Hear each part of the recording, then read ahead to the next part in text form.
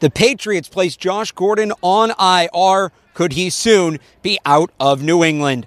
I'm Alex Barth. This is the Patriots Press Pass. And again, the breaking news late Wednesday afternoon, Josh Gordon has been placed on injured reserve by the New England Patriots due to a couple of bone bruises in his knee that actually predate the injury that's held him out against the Giants. So to go back through the timeline, Gordon had been dinged up, some minor things here and there. Against the New York Giants on Thursday night 2 weeks ago, Gordon chases down a player after he had recovered a fumble, goes to make the tackle, gets his leg pinned under him. It looked ugly at the time. I thought he was possibly heading for IR at the time. But even though he's been out of practice the last week, it was not due to that injury. It was due to a couple of bone bruises on his knee that happened a few weeks prior. So again, Gordon now to IR, and the reports coming from multiple sources that he could be cut.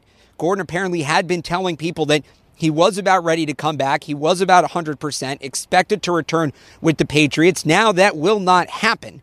And it comes at a very interesting time. The Patriots have just traded for Mohamed Sanu. They are on the verge of bringing back N'Keal Harry from IR. They can do that after the Browns game. He would be eligible at the earliest for the Ravens game next week. So why cut Gordon and not just leave him on IR? That's the question we're having right now. Perhaps they felt he'd been buried in the depth chart, and well, I'm not totally sure that's the case. This is a very positive sign that the Patriots are very confident that both Mohamed Sanu and N'Keal Harry can jump right into the offense and pick up and contribute right away.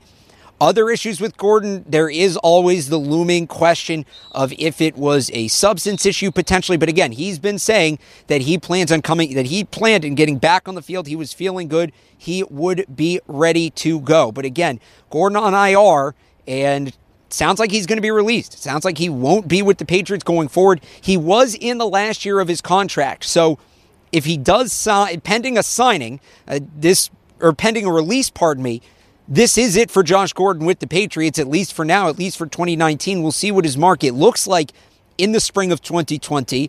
The guy that I look at here is actually somebody the Patriots have signed, and that's Demaryius Thomas. And the Patriots contract they gave him last season. Now, ultimately, as we know, it didn't work out between Thomas and the Patriots. But you look at that contract, Thomas was 31 years old at the time. Gordon will be 29 for free agency this year. He was coming off of a lower body, a leg injury. It was a little more serious than what Gordon's dealing with. That's still the case.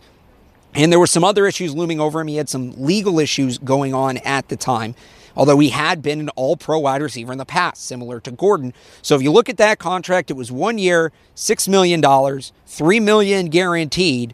That may be the market for Josh Gordon, pending anything else coming out about this story this summer. And that seems to me, again, this is a long way ahead. I'm really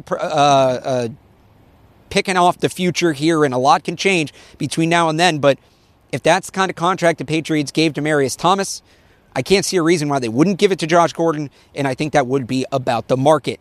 This edition of the Patriots Press Pass is brought to you by Keeps.com. To take the first steps against hair loss, visit Keeps.com/garden. That's KEEPS.com/garden for your first month free. So we talked about the potential future for Josh Gordon, what this means for him. Again, will he be released? Will there be a market for him? Will he play again in the NFL this year? And then again going forward. But where does this leave the Patriots? Just resetting the wide receiver depth chart real quick. Of course, you have Julian Edelman at the top.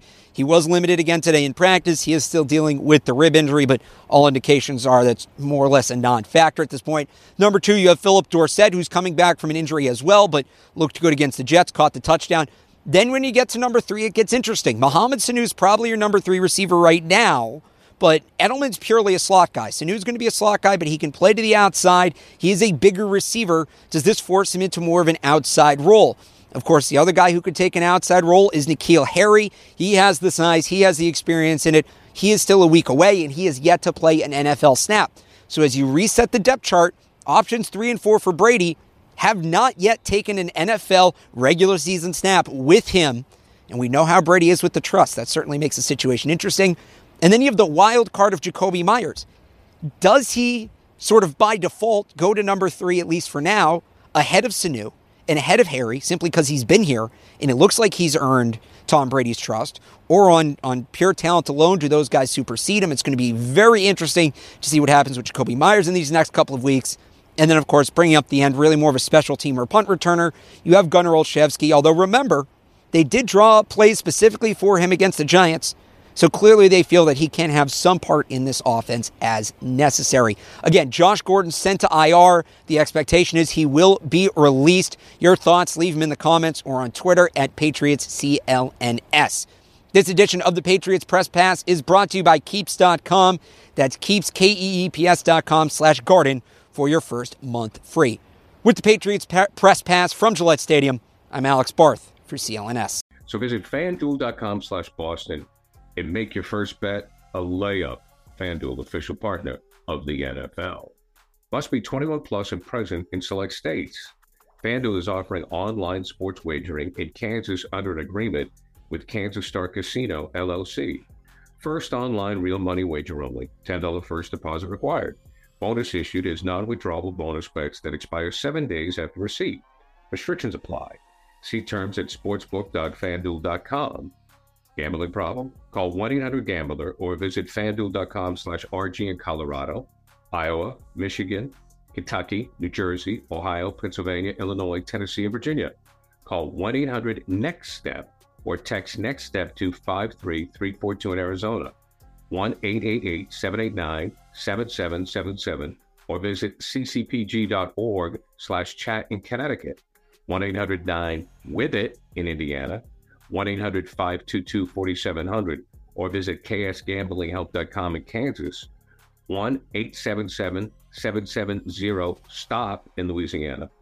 Visit mdgamblinghelp.org in Maryland. Visit 1-800-GAMBLER.net in West Virginia, or call 1-800-522-4700 in Wyoming. Hope is here. Visit gamblinghelplinema.org or call 800-327-5050 for 24/7 support in Massachusetts, or call 1-877-8-HOPE-NY or text HOPE-NY in New York.